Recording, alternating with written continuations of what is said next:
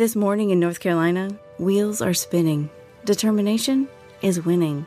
A passion is now a thriving business, and it shows no signs of slowing down. How? The power of a conversation, like the one Clint Spiegel had with First Horizon Bank about starting a bike wheel manufacturing facility in Asheville. Now it's not just talk, it's rubber meets road. First Horizon Bank. Let's find a way. Go to firsthorizon.com/Clint. First Horizon Bank, member FDIC. 6, 4, 3.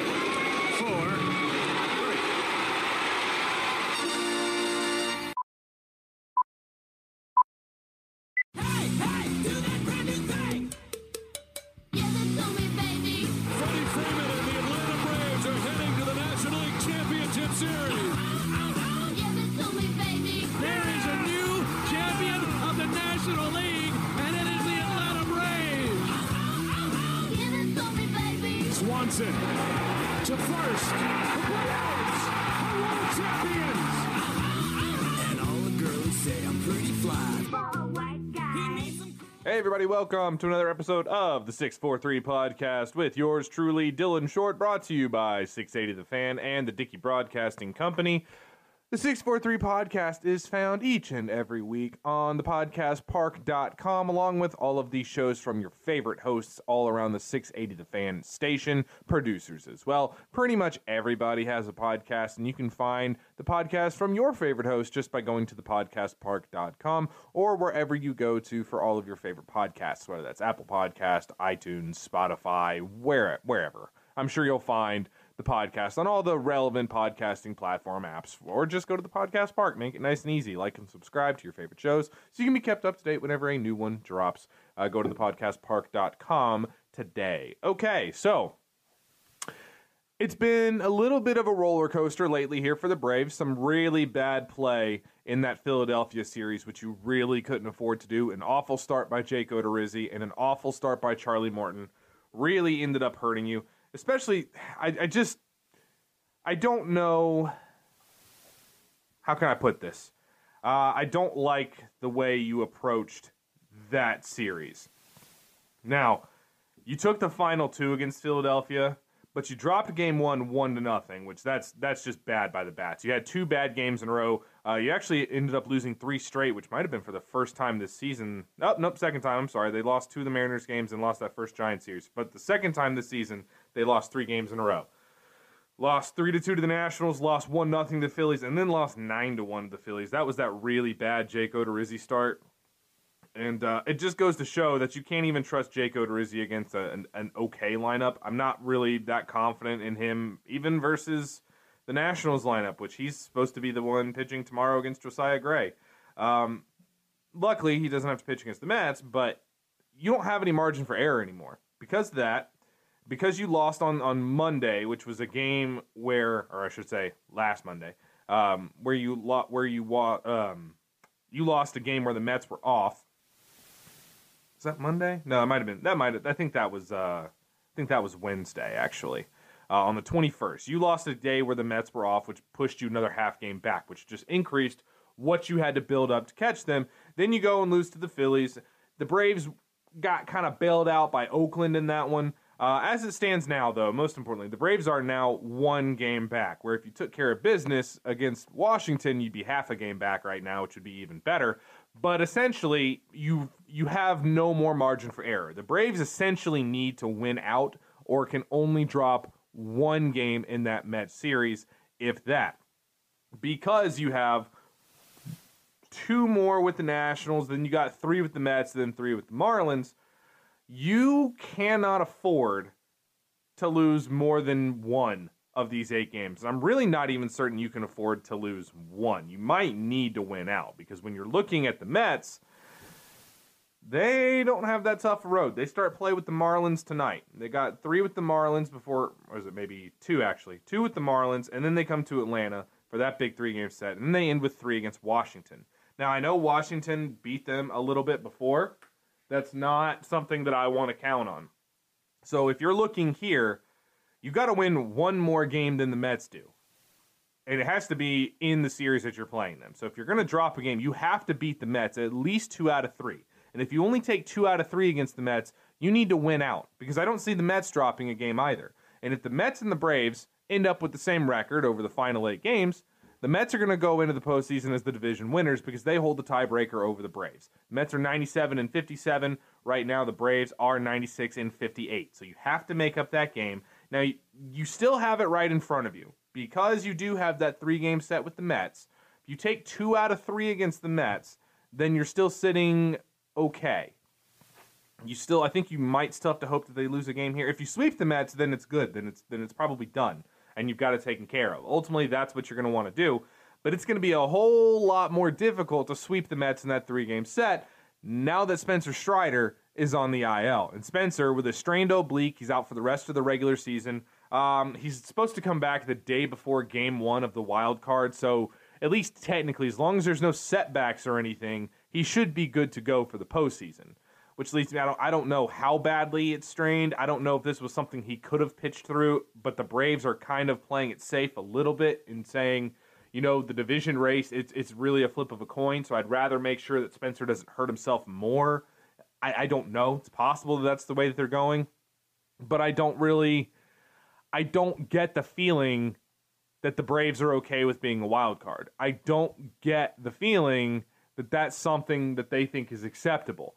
Now, obviously, if it happens, then fine, whatever. You got to play with the hands you're dealt. You gotta get on with it and win in the playoffs because your ultimate goal is to win a World Series. But I don't think that the Braves are okay with finishing second to the New York Mets, and I'm not okay with it. The Braves are going to be a 100-win ball club. 96 wins right now. There's almost no way they don't win 4 of these 8 games. I don't see any way they go 500 or below 500. Tonight is an interesting matchup because you're going to get Kyle Muller coming up tonight because Bryce Elder, who pitched last night, we'll get to Bryce Elder in a second. He was fantastic. But because you did have that injury to Spencer, it opened up another spot in the rotation. And Mike Soroka, who had some elbow issues, been shut down for the rest of the year. Ian Anderson shut down for the rest of the year, so kind of figuring out what you're going to do with that final spot. It kind of goes to show you how important starting pitching depth is. But Kyle Muller's going to get up today.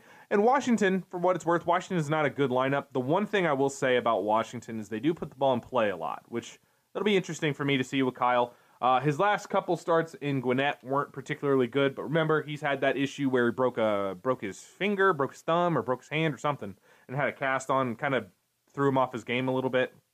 Hopefully the offense shows up tonight like they did last night.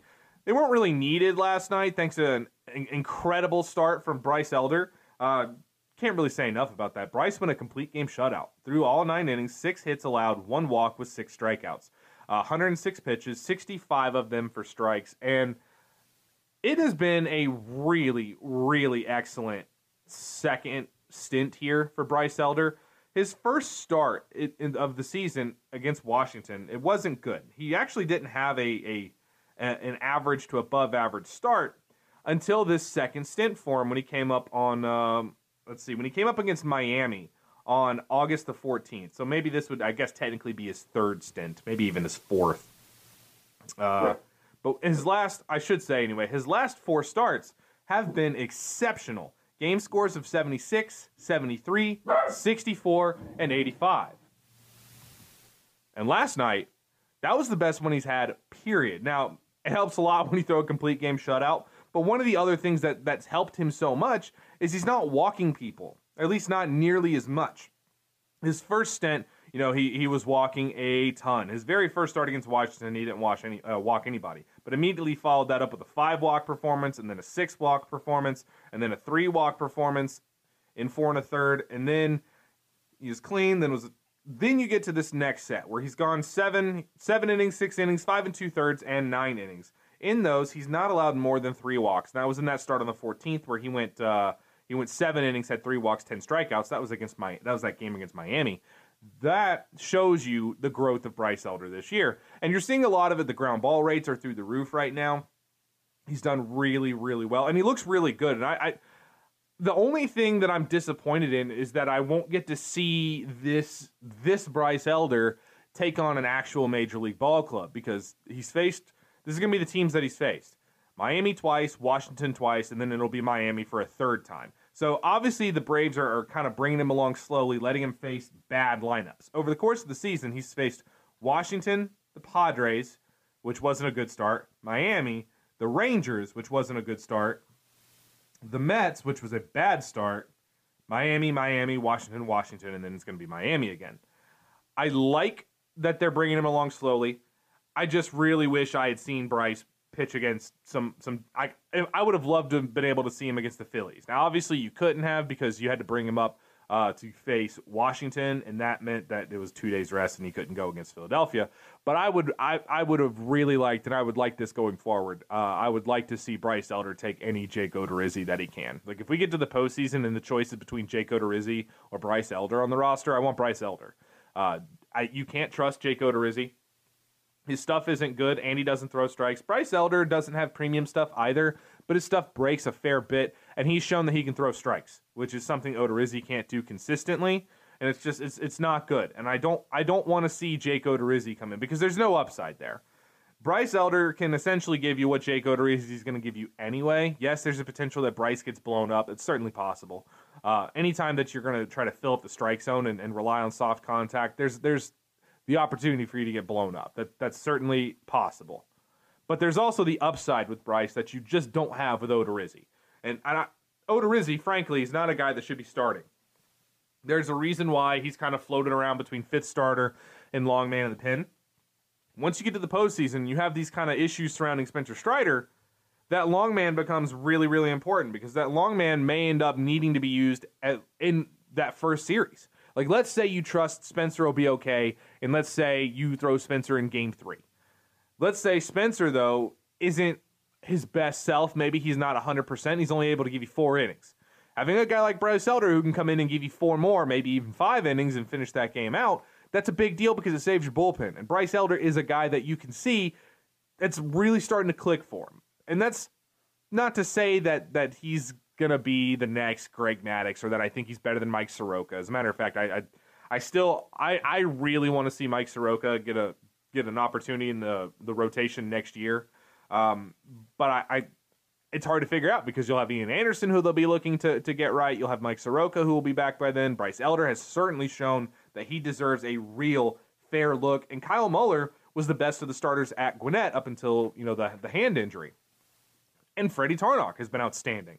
Jared Schuster seems to have adjusted to AAA. You had Dylan Dodd, who just got called up and had a pretty good start for his debut in AAA as well. There's going to be a lot of competition for that fifth starter role. And that's, maybe they decline Charlie Morton's option, and then they got to figure out what they're going to do there. That opens up another spot. But Alex Anthopoulos has already said he's looking to add an ace. That's why I've told you guys a number of times. I think it's going to be Jacob deGrom. I know Mets fans think that because Jake said he would like to finish his career in New York, that he loves New York, that means he's coming back. Take it from somebody that just watched a franchise player walk away. That doesn't mean anything. That just means that he's not going to burn bridges. I think deGrom will be a Brave. If not deGrom, then I think it'll be Carlos Rodon. So I still think you're talking about fighting for one spot. Maybe it could be Justin Verlander even, as I believe he'll be a free agent after this season as well. And he's shown this year that he's absolutely still got it if he wants to continue pitching. So again, you're going to have a lot of competition for that fifth spot. We'll see how it shakes out. I'm still not even going to count out Huascar Ynoa, to be honest with you. I know a lot of people have counted Huascar out. He hasn't been the same since he punched the bench and broke his hand. I'm not going to forget what I saw from him. I'm not going to forget how ridiculously good that fastball slider combination was. I think he could there's still a chance he can figure it out. Maybe he doesn't figure it out here, but you are at this point where your younger guys who are starting to show it, they're going to need to get into your rotation. And Elder, if you're going to be willing to trust him to be a fifth starter next year, you might as well trust him in the spot over a veteran, a bad veteran pitcher. That's all I'm saying. Really, just to say, just outstanding work by Bryce Elder. We'll see how he ends his season against Miami. I have no doubt that he's going to pitch very well against them as well. Just a really encouraging sign for him. And that 2020 draft for the Braves might end up being an all-timer. Even if it's only a 5-round draft, what is that now? Shea Langoliers, but I think he was 2019. Spencer Strider, Bryce Elder, they're all up at the bigs already. Just a really excellent draft class all the way around for the Braves. Dana Brown did great work, as they've done for really the past 3 drafts anyway. At least the 2019, 2020 been excellent drafts. I think 2021 is going to be an excellent draft class too. And I do think 2022, I think this year's draft class is showing a lot of promise. I like what I've seen from Owen Murphy. Cole Phillips maybe could end up being maybe the best of the bunch. He's just gotten back he's starting to throw again now. A lot of good things going on that front for the Braves. Now, offensively speaking, Bryce Elder was amazing yesterday, and the offense was incredible, but really didn't even need to score as much as they did. They win 8-0. Funnily enough, they only had 6 hits. It just so happened that 3 of those were home runs. You got a homer from Matt Olson, got a homer from Ozuna, and got a homer from Orlando Arcia, who's starting over Vaughn Grissom, who's kind of hit the skids here lately as major league pitchers have kind of figured some things out on him. It was good to see. Michael Harris also got his 20th stolen bases. Michael Harris, can't say enough good things about him. He is an absolute superstar. He is now hitting 305, 345, 532 on the season with an 878 OPS. That is just behind Austin Riley and just ahead of William Contreras. That is an incredible season for Michael Harris. When you look at him, now that Spencer's hurt, Michael's going to walk away with the Rookie of the Year. It's not even going to be a competition. He is going to just... you can go ahead and give it to him. I mean, it's already got his name on it. I mean, there's nobody else in the National League that's even in consideration. 4-point F-WAR on the season for him. Just a wonderful, wonderful season. And I keep saying this, and it probably is ad nauseum for some of you guys now, but we haven't seen the best of him. Like, there's still levels to his game that you're going to see him kind of reach and grow. Where, especially, and I keep saying, in the walks category, you're going to see him, once he starts taking walks more consistently, you're going to see him continue to get better and better and better. That's going to help his OBP numbers. Like, I won't be shocked if he's a guy that hits 300, 310 and has a 360, 375 OBP. I mean, I keep saying Mookie Betts. I think that's who he is. I know the strikeout rate's 24%. That's slightly above league average. It's not that bad. But you're talking about a guy that's got big power. 107 games, he's got 19 homers, 20 steals, 62 RBI, scored 73 runs. I mean, he can do it all. He can do everything. In addition to being the best defensive center fielder on the planet, it's just... there's nothing about him that he can't do. It's really quite incredible. It's just, can't say enough. I didn't think he'd be ready this year. Boy, was I wrong. Can't wait to see what we have down the road for Michael Harris.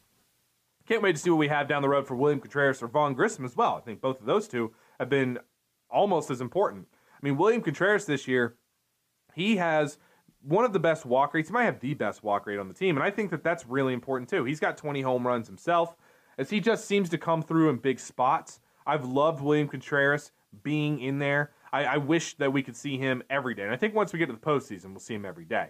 But 90 games for William, and he's got 20 homers, 44 RBI, 47 runs scored, and he's got a 10.5% walk rate. Strikeout rate's a little bit high, right around 28%. But you look at his numbers, 275, 351, 511, 138 WRC+. Plus. That's perfect. I'll take that all day. As long as you got the double-digit walk rate, I don't really care about the strikeout rate. He makes his quality of contact, he makes up for quantity with quality, I guess is the way that I would say it. His quality of contact is one of the best on the team. His swing is one of the most beautiful on the team, and I think he's done an amazing job. I love what I've seen from them this year. And I love what happens in the lineup once you get Ronald back, as he was out with, tweaked his back. Now, he did go 0 for 5, which is not what he was hoping to do, obviously. But it's just good to have him back in the lineup. The Braves are a much better team when he's in the lineup, whether or not he's doing anything. The team is just better when he's in there. You can see that reflected in the win-loss record. It just works out better. Dansby typically performs a lot better when he's in the 2 slot rather than the 1 slot, as he went 0 for 5 last night as well. Between the two of them, Ronald and Dansby went 0 for 10 with 5 Ks. They were not great yesterday. They were the only starters who did not get on base yesterday. And that's not something that's going to last all the time, because Dansby the night before was playing hero ball and hit a big home run, had a couple big RBI. Like I said today, though, 7:05, Kyle Muller versus Paulo Espino. Espino's not good. Kyle Muller, I'm interested to see what he can do. I'd like to see Kyle Muller go for 6 or 7 innings. I like Kyle Muller. He's a big 6'7", 250-pound guy. He's got a pretty good fastball. Although there's a little bit like Newcomb in that he's taken what was a 100-mile-an-hour fastball, and now he throws it 92 to 94, which I don't really like that. I know he's got to do it for his command right now. I hope he can get that sorted, because there's not much point to being able to throw 100 if you have to dial it down to 93 to throw it as a strike. And it makes your secondaries a little bit worse when you're toning down your fastball like that. So it's a big opportunity for Kyle Muller, and the Braves just have to keep on winning. Speaking of keep on winning, one thing that has been happening and has really shown up lately is the Braves have, especially in the month of September, especially towards the back end here, The offense has been kind of hit or miss and been miss a lot more than it's been hit. The amount of innings that you've seen from Matt Olson, Dansby Swanson, and Austin Riley, they've caught up to them.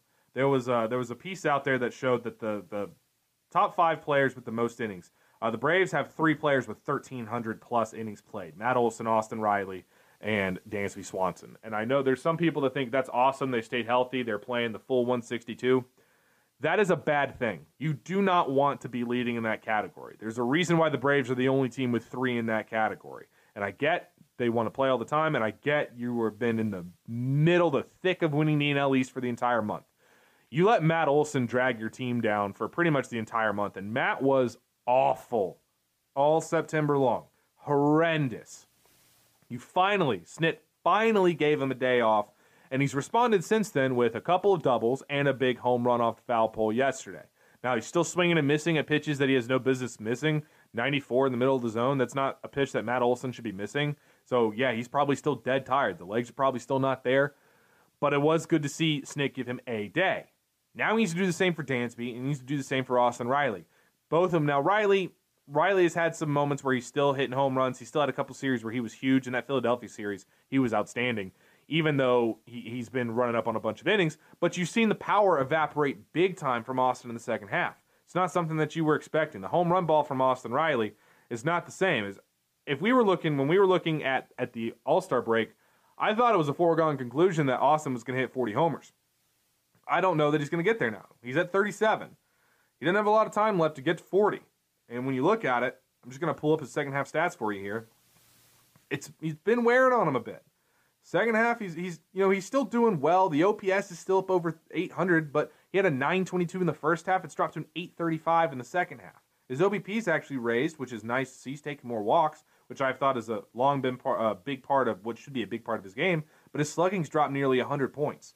He's clearly been wearing it a little bit. And the WRC plus is still good. 152 in the first half, 133 in the second half. That's still all fine and dandy. No worries about that there.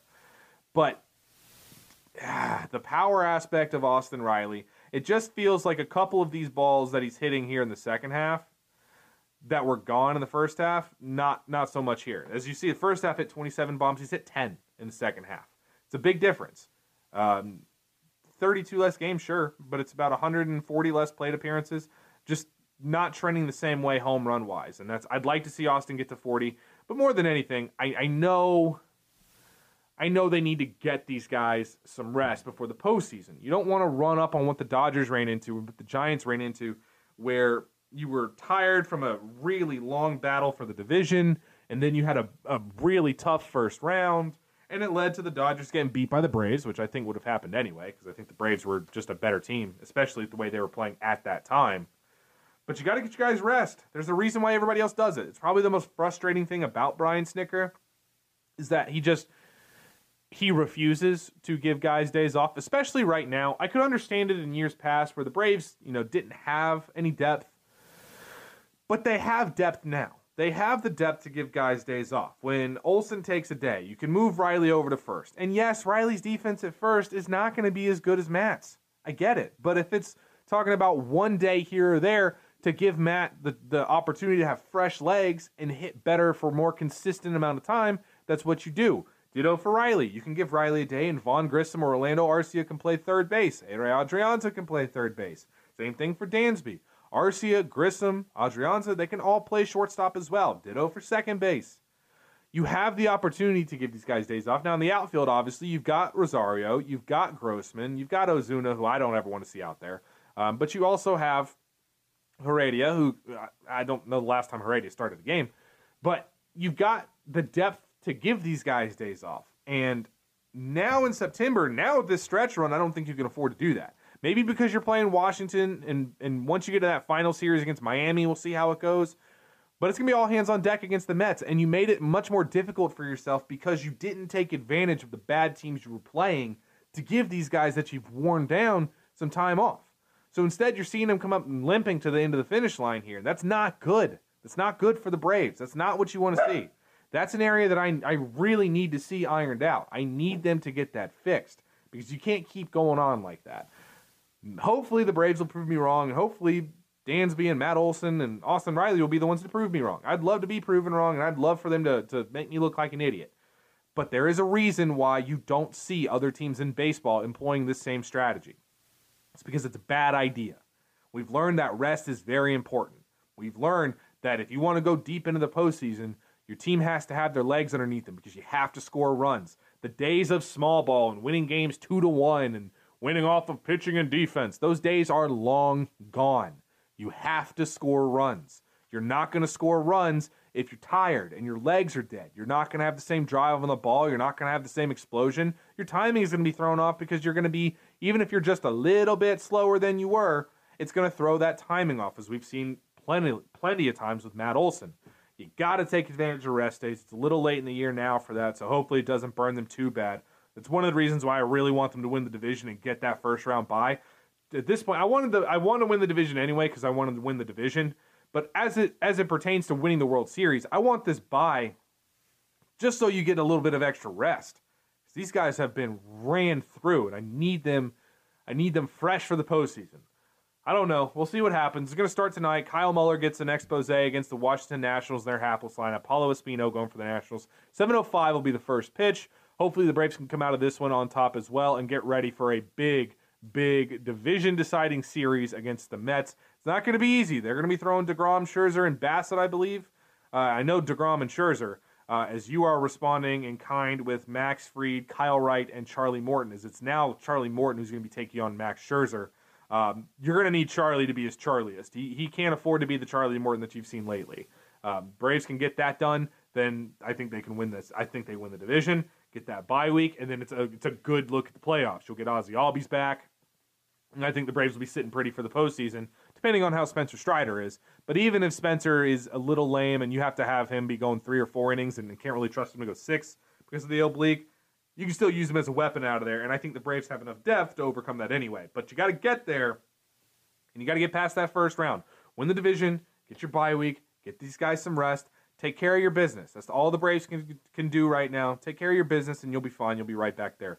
Speaking of being right back there, I will be back on Thursday here. I'll also be on air 6 to 7 doing a Front Rows Audio Fun Bag on 680 The Fan. Make sure you tune in there. I'll probably talk a little bit of football. Obviously, I'm going to talk Braves. I'm always going to talk Braves. That's going to do it for me here today. Thank you guys so much for tuning in, and we'll be back again on Thursday here for the 643 podcast.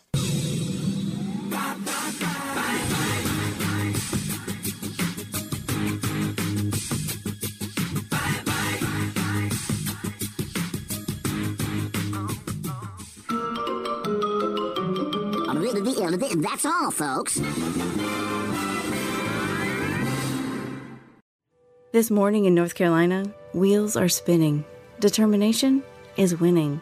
A passion is now a thriving business, and it shows no signs of slowing down. How? The power of a conversation, like the one Clint Spiegel had with First Horizon Bank about starting a bike wheel manufacturing facility in Asheville. Now it's not just talk, it's rubber meets road. First Horizon Bank. Let's find a way. Go to firsthorizon.com/Clint. First Horizon Bank, member FDIC. The Fan is ready for Brave season. Are you? 3-1 smoked high in the air, deep center field, and heading for the horizon. A home run by Olson. We're streaming every game of the Braves 2024 season free on the 680 The Fan app.